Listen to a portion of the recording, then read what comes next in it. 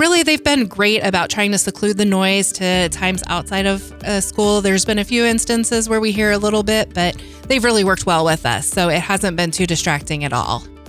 Big changes underway at Roosevelt Elementary School in Hayes. I'm Becky Kaiser with Hayes Post and Eagle Radio News, and I'll be talking with Principal Chris Sremick about Roosevelt renovations on this episode of the Post Podcast. We are making headway on all of our renovations. So they've got all of the cement slabs laid and just moving right along on all of that. So there are some big plans as part of the bigger plan for educational facilities in Hayes, and Roosevelt will undergo some pretty extensive renovation. Yes, that is right. We are adding on a gym that will also serve as a tornado shelter. And then we're also adding on a 4th and 5th grade wing for some classrooms there. And then the big focus that we are excited about is our learning park, and that there's our library. But of course, all of us educators, we love reading. So we're also wanting to portray that to our students.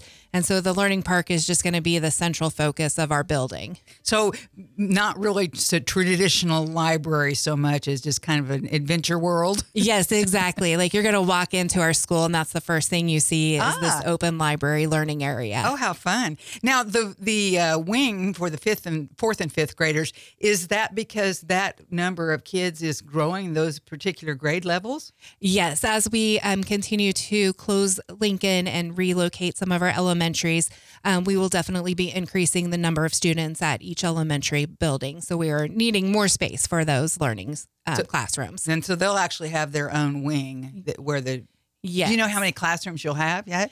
We are getting built for 5 sections. Wow. Yeah. That is a big growth there.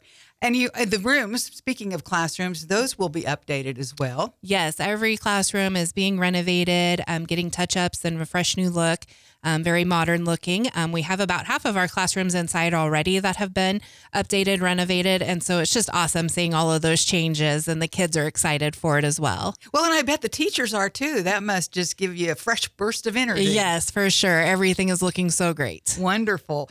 We were talking about, this is a biggie, that finally you're going to have an actual lunchroom that's what it's designated. Its purpose will be lunchroom. Yes. Currently, we share the lunchroom with the gym.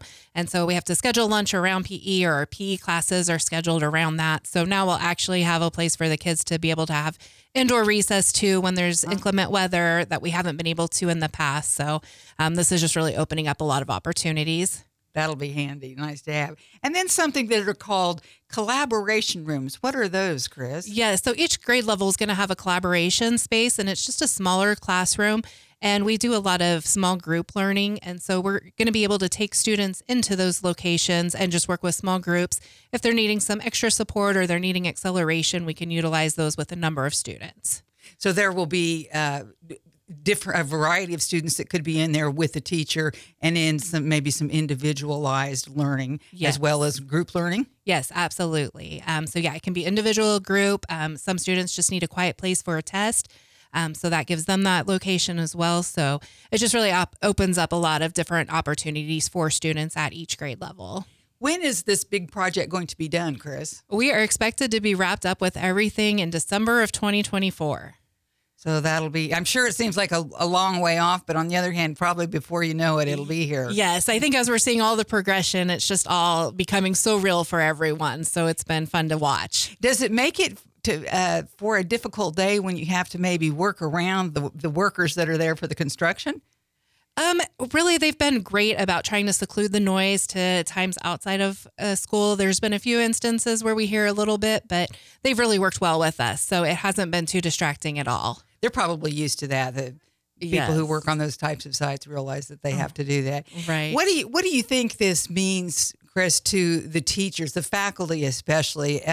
What does it mean to be in a dedicated facility that's practically brand new? That's got to, again, give that fresh burst of energy and enthusiasm. Yes, I think so. Just there's so many new learning strategies and techniques that can be utilized. And I think now that that's at the teacher's hands, they can do so much and really meet the needs of every student out there.